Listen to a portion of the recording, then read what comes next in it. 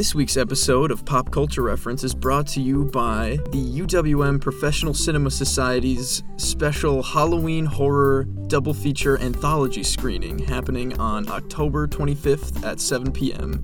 This will be located in the basement of Mitchell Hall at classroom B91. Please come down. We're going to have candy and a lot of spooky fun time. Enjoy the show. Hello, everyone. Broadcasting live from a grimy Gotham City subway station, this is Pop Culture Reference, your one-stop reference for all things pop culture. I'm one of your hosts, Garrett Strother. I'm one of your other hosts, Seamus Connolly. I'm also here. Hi, hello. I'm Ricardo Salgado. How's everybody doing today?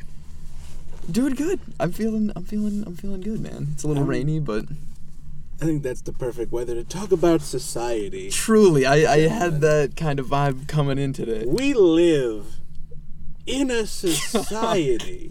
Before we get into our main segment this week, which is going to be Joker, we have some news to run through. I didn't bring in a lot. I don't know what you guys brought in. It's only for a show I watched. They released the new intro for season 6 of Steven Universe. Hey man, that's big enough news. That's great. It's the start of a new epilogue sequel series. They got a new name and everything. It's Steven Universe Future. Oh, cool. No kidding. Good on them. I gotta really watch that stuff. I'm so far behind on my cool I can animation. recommend that show about 80%. What's the other 20%? Well, no, it's a little meandery, and it could use another writing pass. It just needs to be a little sharper. It's almost there, but I think the characters are very charming, and they make up for it. And Steven as a main character, and the themes that show explores, I think, are very interesting, but just a little sharper on the narrative. Right on. Good Very stuff. nice. That's me. You got news? Disney is now working on a new live-action Inspector Gadget. I actually did hear about this. Is it Matthew Broderick? Is it? They've not announced anything other than that it's in development. On Disney Plus? They didn't even say that. I suspect a Disney Plus series is imminent. I didn't know that Disney owned Inspector Gadget. I wonder if it was part of the Fox acquisition. I looked into that and could not find any information about it. Two live-action movies? Did they make the live-action movie? Because they didn't make the cartoon. I think it might be them. So they might have the film license then. Yeah.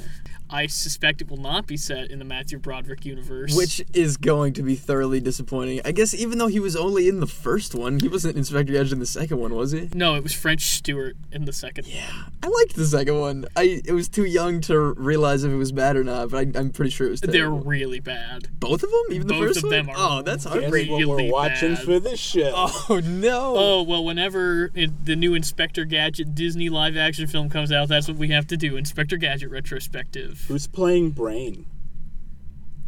Who's Brain again? The dog. I was about to say that, and I thought I was going to sound stupid. They'll get somebody funny to be the car, the Gadget Mobile. It'll be great. Are they bringing back the Gadget Mobile? I mean, why would you not bring back the Gadget Mobile? It'll probably be Michael Keaton or somebody to be the chief. Oh, I thought you were going to say to be Inspector Gadget. No. What are the odds not that it's opposed to Matthew that. Broderick? Because I feel like that's the only way I could even care.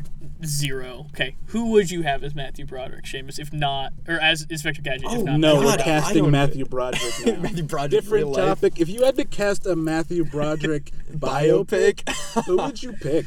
I'd choose Ansel Elgort. Ansel Elgort's too good of an actor to be Matthew Broderick, That was I think. too genuine and quick of a response for you to not have thought about this before at some point. God. I don't know if I could even cast an Inspector Gadget on the spot. It's not something I think about You very need often. somebody who's buffoonish. Dwayne The Rock Johnson. Oh, God, I don't want more. Do we do it Captain America style, where he's all skinny before the surgery, and then after he becomes Inspector Gadget, he's all bulked up? I thought it was supposed to be more of a $6 million man thing, you know? Like, that's already also got... coming back. Yes. What? All right, It's I Mark guess. Wahlberg. Who's the responsible for that? $1 billion man. I'm gonna throw this helicopter hat into the ring for the Inspector Gadget. All right. Bill Hader. Yeah, man. I love it. I could see that for sure. That sounds like it could be a very fun He's time. already a cartoon man. He's a wacky boy. He could put on a trench coat and a hat and gloves? No, that was probably the cartoon. He had like weird Yeah, detachable hands. he has gloves in the cartoon, yeah. And I'm assuming it'll be more based on the cartoon than anything else because goodness knows there's not a lot of source material to work with in the Matthew Broderick or French Stewart movies. They go to the Blue Monkey bar in Inspector Gadget 2. That is something I remember about those Inspector Gadget films. That sounds so familiar. You've gone on for so long about Inspector Gadget. That's the news, man. This is like breaking news. Do you not have any news? Actually, this Inspector Gadget thing was probably what I was going to bring up if it was brought to me, because that was a big part of my upbringing for sure. I had Inspector Gadget 2 in like the clamshell plastic. Oh, of course. From Blockbuster, like when it closed down, and that I didn't own the first one, I guess. Pretty sure they're trying to rob Fort Knox in that movie. They are. All the gold bars. It's such a fun bad guy thing to do. Ugh. Is it Inspector Gadget 1 or 2 where Claw's facility is in a bowling alley? Or a bowling pin factory? Warehouse? I think that's the second one, because that sounds super familiar, and I probably know the second one better than the first one. Yeah, that sounds about right. Okay. They have a time-stopping machine? We're getting too far. They absolutely, because there's a really gratuitous McDonald's product placement sequence. Yeah, dude, I remember where that. Inspector Gadget has time stopped. There's a Dr. Pepper or a Coke spilling out of the McDonald's glass. And I also remember that's when he's malfunctioning and his arms accidentally make the Mickey Mouse symbol, and he looks around and he goes, "Hey, look, Mickey." So those movies were Disney. Wow, you just like backwards walked yourself into like a Sherlock realization. We cracked the code. Your mind palace must be horrifying. Just like disgusting. All French Stewart. It's all French Stewart. It's only Third Rock from the Sun, the one episode of Community where French Stewart plays a French Stewart impersonator, and the Inspector Gadget 2. I forgot about that. Oh, that's good stuff. I don't even remember that episode. That description is just very funny to me. I want to say he's like a bully. Is that what I'm thinking of? Abed owes him a bunch of money because Abed keeps renting famous people impersonators to act out movies with him. Yeah, and they have to go to the party and like work as impersonators, right? That's a great bit. It's a great show. So Troy is young Michael Jackson, and Britta is old Michael Jackson. Perfect. That's beautiful. That's so much fun. Ugh. Gentlemen, it's time for some society. Get on the subway. We're going to the end of the line. Put on a happy face, Garrett. Put on a happy face, because they really do. Send in the clown. Oh, You think this is funny? Is this a joke to you?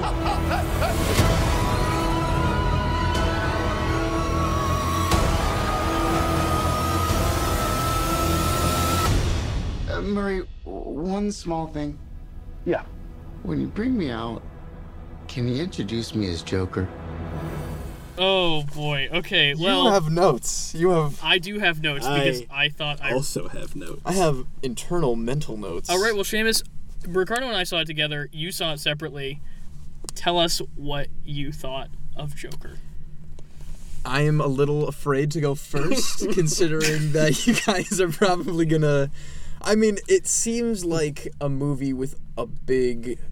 It's very polarizing. As soon as I got out of the theater, and I have to say, I thoroughly enjoyed the movie. I thought it was a lot of fun. I saw it on 70mm projection, which was also a treat. I thought Joaquin Phoenix did a lovely job. As I was walking out, it was, big crowd of people. A lot of that was great, and a lot of, that was so derivative I couldn't even concentrate, and I can kind of agree in a lot of points on that, but I kept thinking in my head the whole time, if they changed, 2 words in this whole script, if they changed the name of the city and the name Wayne, it could be just its own completely different, fun, original, non-Batman connected story, and some of the stuff towards the end...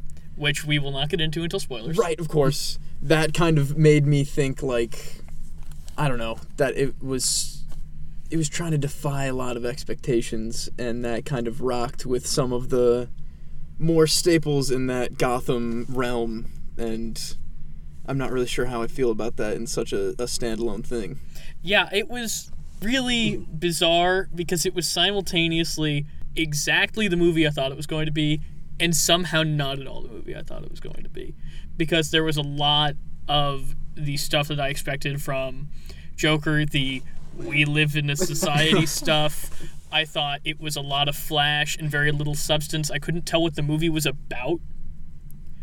Genuinely, I do not know what that movie was about. Well, I guess the defense to that is it's supposed to be a character study. But at the same time, it's a lot of shallow observations on societal trends without actual context for it. So it's a lot of like, oh look, isn't this reminiscent of like Occupy Wall Street, and haven't you seen stuff like this on the news? But it doesn't do anything with those real world observations that contextualize it. It doesn't try to say anything about them. It just places them in the movie to be edgy and to add flavor, it feels like. There's a line that he says at one point in the film where he is talking about how he's not political, and he says, I don't believe in anything, I just thought it'd be good for my act, and that is the movie to me. Well, that's prime Joker right there. But that goes into my thing. This movie clearly doesn't want to be about the Joker. Yeah, I think that it is fairly clear that you clearly don't want to use your source material. You don't like what you are. All the Batman stuff, super distracting. You thought so? I guess I could feel that. Yeah, every Batman reference felt really... It took me out of the movie because the rest of the world felt so little like Batman. And we'll talk a little bit more about more Batman stuff in spoilers. Okay. I think That's because there are more specific references. But real quick, just before we get too far down this rabbit hole discussion, Ricardo and I also saw it at the gorgeous Oriental Theater in 70mm. Shout out. As did I. Something I really liked about this movie is I thought it was gorgeous. I thought it was shot really well, and the 70mm print is incredible. The Oriental didn't check the gate, though, before our screening. There was a hair in the top left corner of the entire movie. Oh, that's so annoying. I didn't notice. And I was not pleased about that. You started tattooing things on your forehead, getting ready to riot. Is that most of your notes? Is that why you don't like this movie? No, I didn't say anything about that. Thank you, Ricardo. Oh. I didn't have as much of a problem with this movie politically as I expected to, mostly because I didn't feel like it had anything to say politically, despite how politically charged a lot of the marketing and buzz around this movie before it coming out was. Something I did have a problem with was its problematic depiction of mental illness. It chooses to focus so much on mental illness while villainizing it in a really destructive way. I think that people with genuine mental illnesses would be villainized in the world of this movie, and that's really upsetting. And I think it's also implied that his turn to violence is sponsored by not only his mental illness, his medication and stuff. Yeah, like he specifically mentions not being on his medication, and there's a lot of talk. There's a pivotal plot point about his mother's mental illness, and I think that that's again an attempt to be edgy without thinking about real world consequences or context. Damn, yeah. I mean, I can totally see where you're coming from with that. There are a lot of like very non-subtle parts that are trying to like hammer home the point of we're kind of delving more into it. Okay, I'll break the dam for spoilers with this. Yes, please do. At the beginning of the movie, one of the first things we learn about the state of Gotham City is that there are super rats out loose in Gotham City. We see it on the news, and then later, after the event at the Children's Hospital, when he's on the phone with his boss in the payphone, we see a super rat go by in the corner of the screen, and nothing else with the super rats has ever paid off. And they go to throw so much trouble to set up the fact that there are super rats in this universe, and then remind us that they're there. I thought they were going to bring in Superman. I thought that's where that was going. Yeah, I thought that was going to lead into a little more about, like doing a little hint, nudge. I didn't notice the super rat in the phone booth part, if I'm being honest. That was something that totally skated by me. What if this movie just took a turn? Super rats are introduced, and they revealed they're kryptonite-powered super rats, and it's a totally different movie. It's Ratman and the Joker. It turns into, like, the worst version of a universe it could be, possibly. Speaking of Ratman, Ricardo, let's run down some Batman references. Oh, yes, please, let's do it.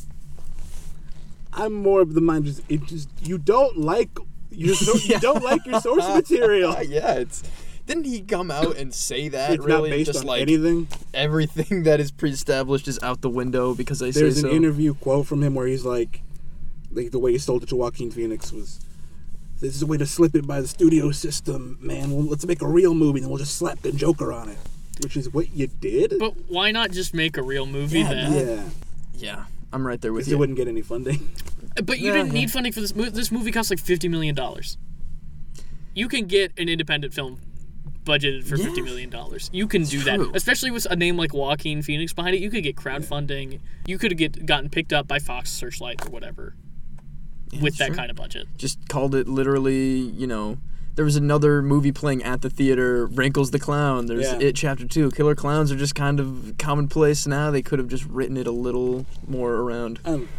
I guess I'm viewing it as a comic book movie, and maybe I shouldn't be. Yeah, but here's the thing. It goes out of its... Despite the fact that they tried to make a real movie, to not base it on any specific source material, it also goes out of its way to remind you about, hey, Batman, do you remember Batman? They do what do you know about Batman? They do the Wayne killing. That was something I thought we were going to finally, avoid in something like this. It wasn't... It's like, why is that in there? It's like, again... You can use the name Thomas Wayne, whatever. You didn't have to do that part. It's like, no one forced you to do that. It's not saying anything about it. That's not giving us any more context for the character. It's not. I don't think that changing Batman's origin to be born out of a assassination in an alley versus a mugging in an alley really does anything to change. Like, I'm not thinking about, how is Batman's character going to change because of that? Because it's all about the death of his parents. I mean, it's distracting. It's really distracting, especially in the third act of the movie. It's one of the final monologues in the movie. It is genuinely the last monologue in the movie, and Joker's laughing, and we cut over to Bruce Wayne over his dead parents. Why? What is that saying about this character? He doesn't know about Bruce Wayne mourning over his parents. He didn't see that. Well, he touched his face that one time. But he saw his... But he doesn't... He might not even know Thomas Wayne's dead. There's nothing to show us that. Yeah. It's just a wink, wink, nudge, nudge to the audience who knows intertextually what that means about Batman. Yeah. Diverging real quick about the whole he touched his face thing. Thoughts on that? I don't know. It's kind of weird. Conflicted on that. I think it was genuinely creepy. Yeah. But also, why is that in the movie? Yeah, it could, and why is it the Waynes, and the fact that the audience gets that little tingle of like, I know who the Waynes are, I know who Bruce Wayne is. Oh, that English guy must be Alfred. Oh God, I hate that we all that same thought. I almost thought at that point they were gonna be like, it was gonna be like almost as big as "Come along, Master Bruce" or something like that, where it's like, I get it. Doesn't he say that? Does he? Am I just stupid? They never say Alfred, but he does call him Master Bruce. Oh. Damn, all this stuff is skating past me. Oh my God. And it's just so on the nose. Yeah, it really is. On the big red nose. And I don't understand why it diverges so much into the Wayne stuff. Because him interacting with a little boy, creepy. When we know that little boy's going to grow up to be Batman. Not so creepy. They choose to subvert expectations in a way that I don't think really makes sense. They twist and turn the narrative at will, it seems. It doesn't fit. It seems like the Joker's mental illness and his mother's mental illness is the screenwriter. It's not a defined thing. It's whatever the screenwriter can do to make this character think one thing. It's on purpose, man. It puts you in the mind of the killer, man. God. Real quick before we get past the Wayne slayings, I just want to say... I'm not done with Batman. No, this is getting to Batman, I swear. I wrote down, and part of my notes is like, it does recontextualize a lot of Joker imagery, like chaos on the streets of Gotham and him, like, reigning over it. You see that all the time. That happened on the animated series all the time. But now it's like coated in this grimy, and it's got all this baggage on it. I just wrote down, it's Joker, but with all the fun taken out of it. Yeah. Because a big part about why... Which I guess that's what The Dark Knight was a little bit, and he's not always fun, but... Yeah. There's a I don't know. I'm just saying there's a reason that character's endured so long because he's fun to watch. And I guess it's just another reimagining. I'm having a lot of cognitive dissonance with this movie. I did not have fun in this movie. There was not a I single would not moment where I had I wouldn't fun. describe this movie as fun. I didn't have fun. There were parts I liked. I was engaged fair, the entire time. I was invested. I didn't have any fun. Never had fun. And I don't need to have fun in a movie. Yeah. But a part of the Joker's appeal as a character, not necessarily, like, not positive appeal, but why he's an engaging villain. Why he's become this meme, the society meme. It's because he's enjoying what he's doing. Yeah. And I see that at the very end of this movie with that character when it's fully realized as Joker. But when you have your main character, which I'm not entirely sure the film doesn't perceive as a hero, which we'll talk about in a minute, there's a bit more dissonance there. I think dissonance is the right word, Ricardo, that you aren't able to take fun in it because the movie itself is reveling in villainy. And so that's not as fun. For me, that's not fun. For me, that made me sick to my stomach. And I had a reaction to this movie, which is what it wanted. It might be the only thing it wanted. God, yeah, you know what? That's actually not an entirely off-base thing to say. It's really taking this... I hate to keep going back to society, but, like, there's so many points in the movie. It's like his therapist saying that it's like they don't give a damn about you, and they don't give a damn about me. We're garbage. And it's like the friend giving his mentally ill coworker a gun or whatever to use at his will. It's very... It's trying to grab the public attention right now and shake them and come say, That see my movie. hospital scene legit did scare me. Which part? Where he's like doing his thing and the gun flips out. Like, Oh, yeah. I was just very... Yeah, that got to me. Like, it got under my skin a little bit. like him Because bringing there home- have been so many times that a gun around a bunch of little kids Yeah, in the that's last few years has not specifically- ended so well. specifically not good. Even in the context of the movie, you gotta... The way I... Like, why did he have that on him? Yeah, Like- because the kids aren't gonna mug him. Yeah, I guess. Yeah, that character, and I know it's the Joker, so you because you can just play the anarchy card anytime you want. That's That's just a little... That's what this movie wants to do, but that character's motivation is really inconsistent in a way that I don't think it's like I don't think the first act of that movie's character's inconsistent motivation is intentional. I think the farther you get, the more inconsistent it gets, and that's intentional. The Joker is at the mercy of the screenwriter in this movie, not because he's coming from an organic place. I think Joaquin Phoenix's performance is very consistent and very well executed. Definitely, because the majority of this movie is just him. And Yeah. again, I was engrossed the entire time, so he's doing something right. But I think Phillips' script doesn't land the way Phillips thinks it does. I didn't have like huge problem. Like, it didn't stand out to me as a bad script until the monologue Yeah, and I think on live TV. Yeah. I we know what you're can't talking talk about this Where movie It without... just felt like it was just Todd Phillips in Joker makeup. God. We can't talk about this movie without talking about the recent Todd Phillips interview that came out right when the movie came out. Oh, boy. About how... Let's get woke, boys. Oh, let's do it. About how Todd Phillips feels like he was forced out of comedy because he thinks that audiences are too sensitive now and don't think anything is funny. He was forced out of comedy because of Hangover Part 2. And Hangover Part 3. Part 3, yeah. And it's something that it's a sentiment that is echoed by the Joker in the third act of this movie almost verbatim. Genuinely, Yeah. the dialogue from Phillips's actual interview and the Joker's interview in the movie are eerily similar, and it makes... And had I not heard that Todd Phillips interview, I would think, okay, he's doing a very good job at indicting this kind of mindset that's really ubiquitous right now, that a lot of comedians are coming out and say we can't, and acting like we can't do comedy because people get offended too easily. And I would have said, wow, this is a really good way to comment on that. But now, knowing that Phillips himself thinks that way, that completely changes the way I take it in the context Oh of the yeah. film.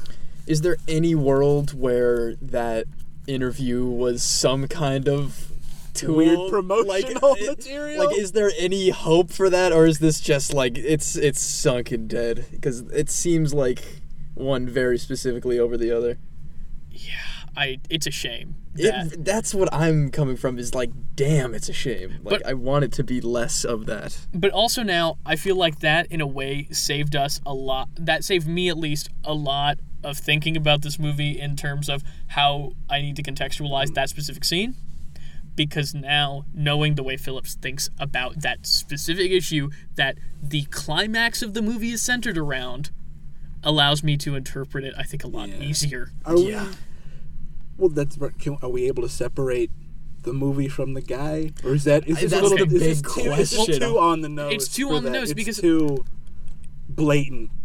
Art from the artist is a really hard thing to do, but in this case, it's so specifically this director's viewpoint being espoused by this specific character that it's really hard not to separate. That he has willfully brought the discourse to this place. You know, it's not a Woody Allen movie where something happens with Woody Allen's life that is brought to the public, and also there are maybe some thematic similarities in some of his work. And I haven't watched a Woody Allen movie since that Woody Allen news broke. I genuinely haven't. But I think this is a much more direct line from Todd Phillips to the ideology of this film. Yeah, because that interview was like, it was literally the day before or the day of. It was the Thursday it came out.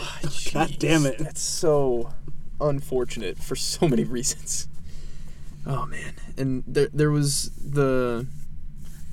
that specific, very important line. It was the like, what do you get when you cross? Like a mentally ill loner. Yeah, with a society that abandons. He says society in the movie. Not only does he say society in the movie, but he says society in the most pivotal line in the movie. Yeah, exactly. And then it's the punchline of that It's quote the unquote thing joke. all the edgelords will be quoting. It's gonna make all the it's hot gonna be topic on Facebook t-shirts, memes. for real. Gonna be like anonymous masks on t-shirts with that quote. And the punchline is, that's what you get, right? And then You get what you You deserve. get what This you is what you deserve, deserve. which is what the clown mask says to Wayne when he shoots Wayne. Which, real quick, I want to bring this up before. Isn't the whole point of the murder of the Wayne parents that it was done by like a faceless criminal, and now it's like from the ideology of like his most, I don't know. This might be getting too far down like Batman lore, which Batman this movie lore, is simultaneously interested and not interested in exploring. Exactly. That's what I'm saying. It can't make up its mind, this movie. And I don't think it's studio notes versus not studio notes. I think it's Phillips himself doesn't know what he's trying to do. I think he's overreaching. I don't think he knows how to use Joaquin Phoenix in a way that is I think Joaquin Phoenix's performance in this movie is fantastic and not used to its full potential because of the poor writing and poor direction of the story as a whole. I think the gorgeous cinematography is unfortunately wasted in a lot of moments where I'm left unsure how to feel because of where we are in the story. Even though the cinematography is gorgeous and telling me a much more compelling story than the actual narrative. Yeah, the cinematography is. While we're just going on stuff we like, the cinematography is gorgeous. The score, I think the score is fantastic. It's very unnerving. Absolutely. It made me feel. Like, I listened to a chunk of it on my way here, and just immediately just makes me just uncomfortable. Also, I'm really happy with, say what you will about Warner Brothers and the way they're handling DC.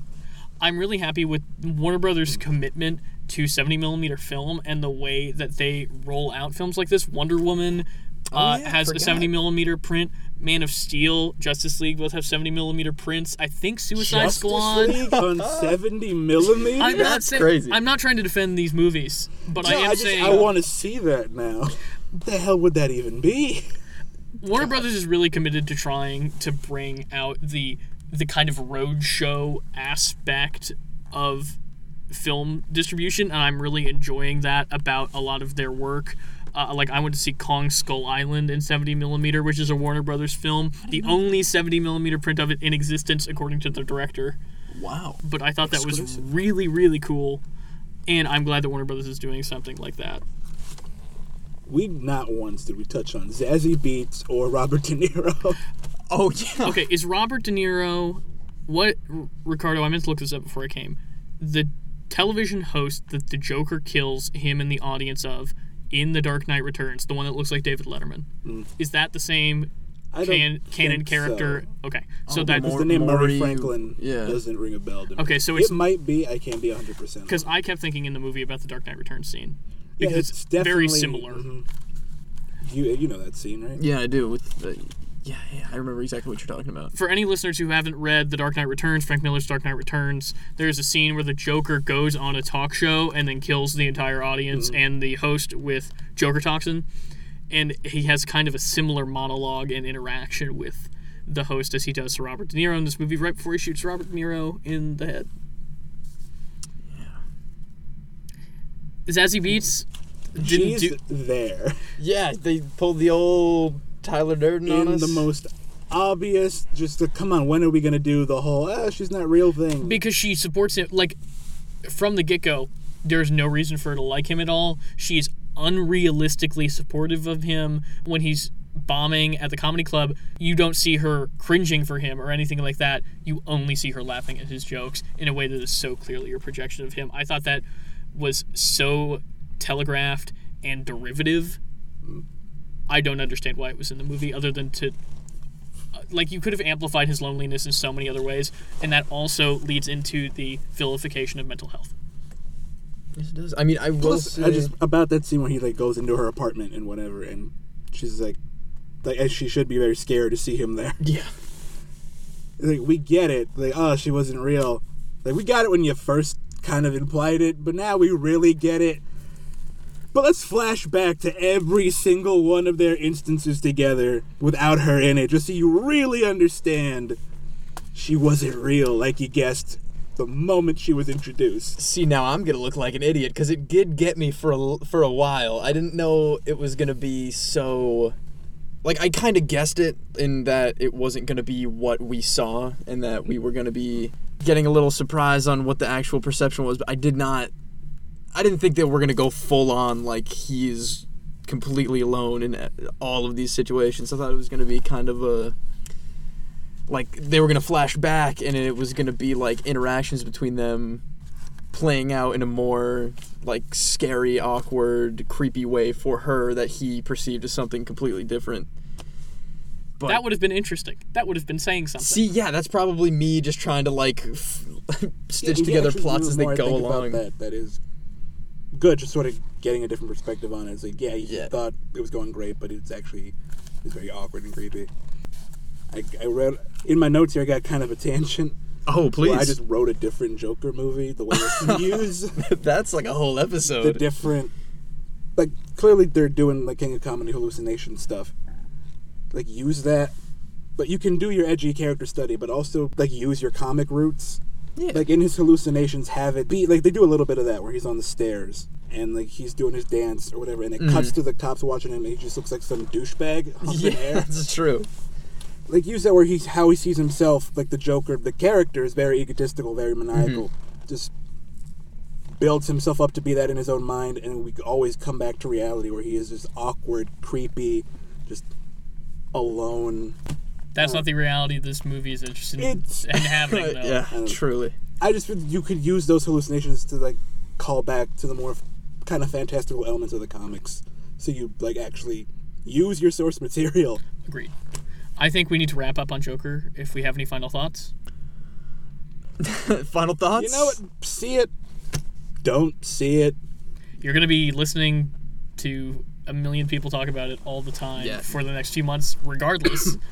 So I guess at least get some context. I think the discourse is super overblown. This movie's not going to incite violence. This movie is just not as controversial as it thinks it is. The hype is not real. I would say, just go see it for... That's our rating system for movies. Is the hype real or is the hype not real? Where does it fall? There's no in between. I would say just see it for the good parts. Like, if you can see it on 70 millimeter, if they're doing that, like... It's gorgeous, yeah. It's worth it to just, like, visually look at it. And, like Ricardo said, the score is quite good. Joaquin does his job and he does it well, but just be ready for a lot of polarizing opinions for the foreseeable future. To be clear, at least I personally did not hate this movie. Yeah, I thought Yeah, I didn't hate it either. I was just very frustrated by it. If anything, I thought it was mediocre. Yeah, Mediocre. All right, let's move on. Play the transition music. Yeah, Let's to me, get out of that here. is hype is not real. Yeah, Meaty Joker. meaty Joker. All right, it's time for our next segment. Where's Riley? Oh, this is my favorite segment of the podcast. You got any guesses? Do I have any guesses? Yeah, where do you think Riley is right now? The bathroom. Let's find out. A 1. Ricardo, you a don't have any 2, guesses? A 3. I'm gonna guess in this recording studio. Look he's under not. your chair. He is at work. Well, Nice, boring answer for you. damn. And that would be at where, Garrett? As a courtesy to Riley, I will not be handing out Riley's place Fair of enough. employment. Hey, what's Riley's address? Yeah, what's his phone number? Let's I put it actually on the don't know Riley's address, so joke's on you. Jokers on you. Let's Okay. move on. Let's get out of here. Very quickly, Society. this week's reference in pop culture reference is going to be lampshading, a writer's trick to help ease the audience suspension of disbelief by calling attention to a plot element or trope that the audience might not swallow so easily. A really obvious example of this is something like Deadpool, which does it with the entire movie, Right. where it says, we're going to do a stupid basic superhero plot of having to go save the girl from the abandoned place that doesn't make any sense for the villain to be, but then it still does that. Or how 3 jerks who start a podcast make jokes about all the assholes that start podcasts. Oh boy, let's not get too meta here. So yeah, that has been lampshading. On to our next segment, Hell is Other Podcasters. Welcome to Hell is Other Podcasters, our segment where we discuss this week's Good Place episode.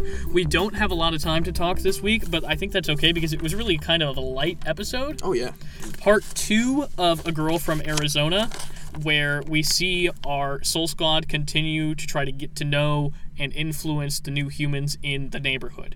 As we know, Chidi is now in the neighborhood as a human participant that has no memory of his relationship with Eleanor or any of the other characters in the show. First, let's just go through the episode kind of quickly, chronologically. The Soul Squad decides to focus on Brent, who is the really big jerk, the worst man in the world of the humans in the neighborhood. And no matter what they do... He's very topical. Yeah, he is very topical. And no matter what they do, he is always convinced that he deserves to be in a better place than where he is, no matter how much The havoc. better place. The as it best were. place. The best place, Which excuse is me. the Backdoor sequel series. for The I Good kind of Place? love that idea. I think it's a very funny concept, and the way that they get him to start doing nice things is by telling him that if he does enough good things, that he will be in contention for entry into the best place. The place Swear where... to God, Garrett, if the best place doesn't pay off as a real location.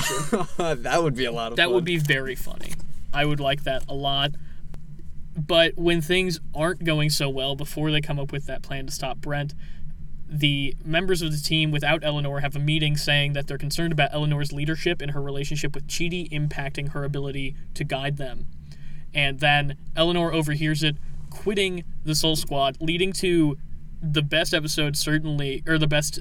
Character moment for Eleanor. This is what the whole series has been building to, as far as I'm concerned. I loved her speech. This Just scene was shows amazing. Her growth as a character.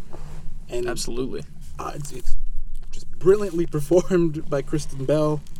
A lot of what Ricardo and I talked about last week about her just being this girl from Arizona with the fate of the universe on her shoulders is really examined in this scene with Michael, where she is out in the concourse of the neighborhood having an panic attack about how she's going to deal with all of these issues that she's having with... Michael radiates heavy dad energy. Oh yeah. Oh yeah. And it's a really touching scene. It shows how far Michael's character has come and how much of it is because of Eleanor. I think it's a really touching moment between those two characters, and I think it really sums up the entire show as a whole about the frustration and repeated failure of humanity and how you just have to keep trying to be a better person. Michael says at the end, you try 1,000 times because maybe the 1,001st time might work. This show's getting a little more heartfelt than I Yeah. had signed on for originally, if I'm Isn't being that honest, and I really most like of it. Michael, is it Schur? How do you say it? Michael Schur. Michael Schur. Michael Schur, yeah. Schur's work. Yeah, he Parks and tricks Rec you almost. and, It's great. The ending to Parks and Rec gets me every time. The ending of Parks and Rec God, is yeah. hard, Yeah. but it's really good. I have one question real quick before we move on with the episode. Everybody apologizes to Eleanor after that. Does Eleanor deserve an apology? Hey man, she's trying her best. But they were voicing valid concerns about her Yeah, leadership it wasn't- ability. They weren't saying necessarily that they were going to start a coup or anything. They were just talking as people who are all invested in this specific issue. Yeah, the most important issue in the universe, and like, you know, it makes sense to like have a little wavering of faith in a situation that is so important. And I'm glad Eleanor is stepping up, but at the same time, I felt like maybe she didn't deserve the apology that she was given. Okay. But she does really step up after that. I loved seeing her introduce Simone and Chidi and how that all worked. Her strategy to get those two together is to tell Chidi that he and Simone are soulmates. And after she tells Chidi that they're soulmates, he has this really wonderful moment where he gets so excited about how he was never in love on Earth. And Eleanor just looks back at him and says, I know.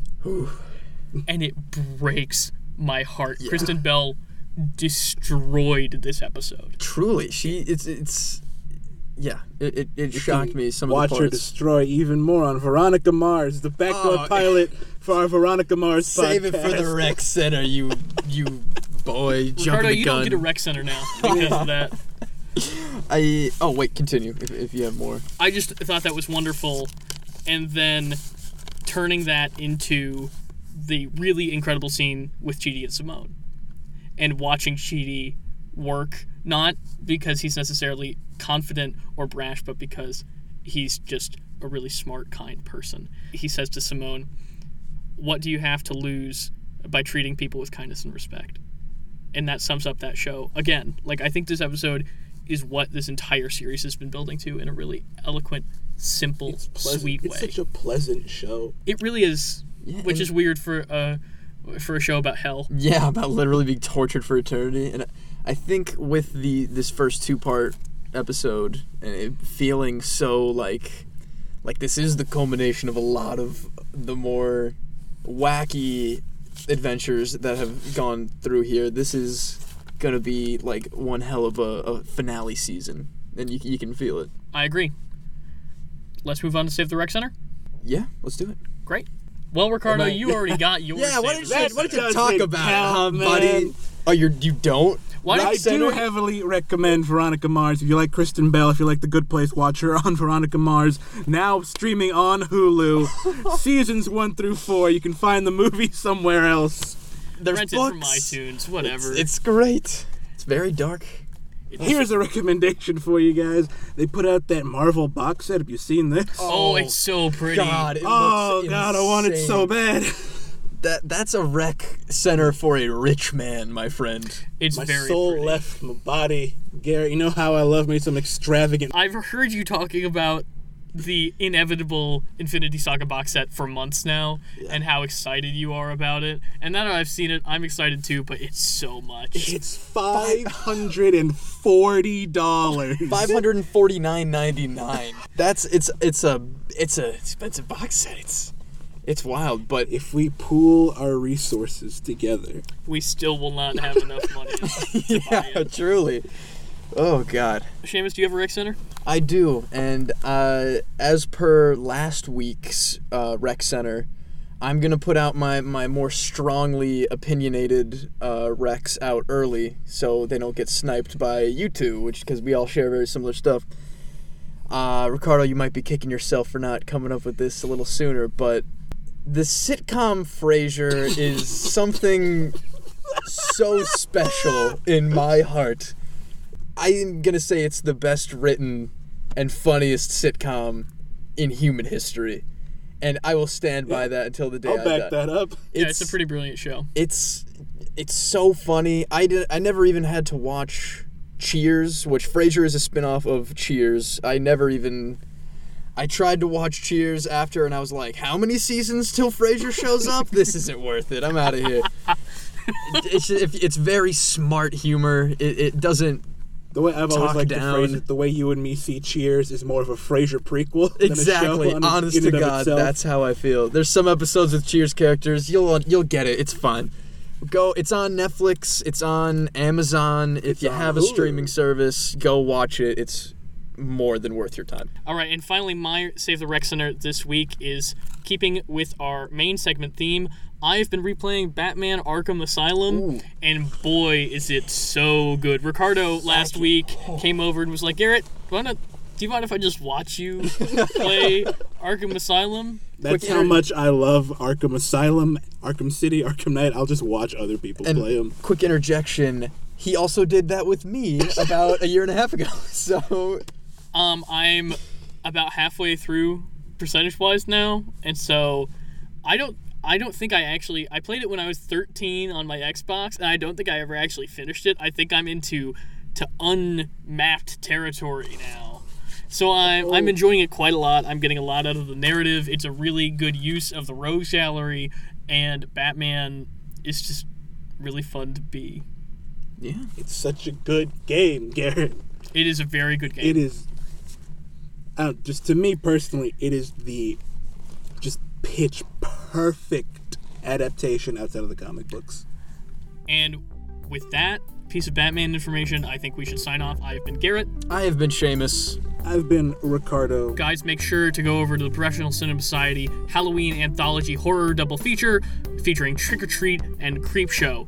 That is what day, Seamus? That's October 25th at 7 p.m. in Mitchell Hall in the basement in room B91. Thank you so much for listening, guys. See you next week. Go live in a society.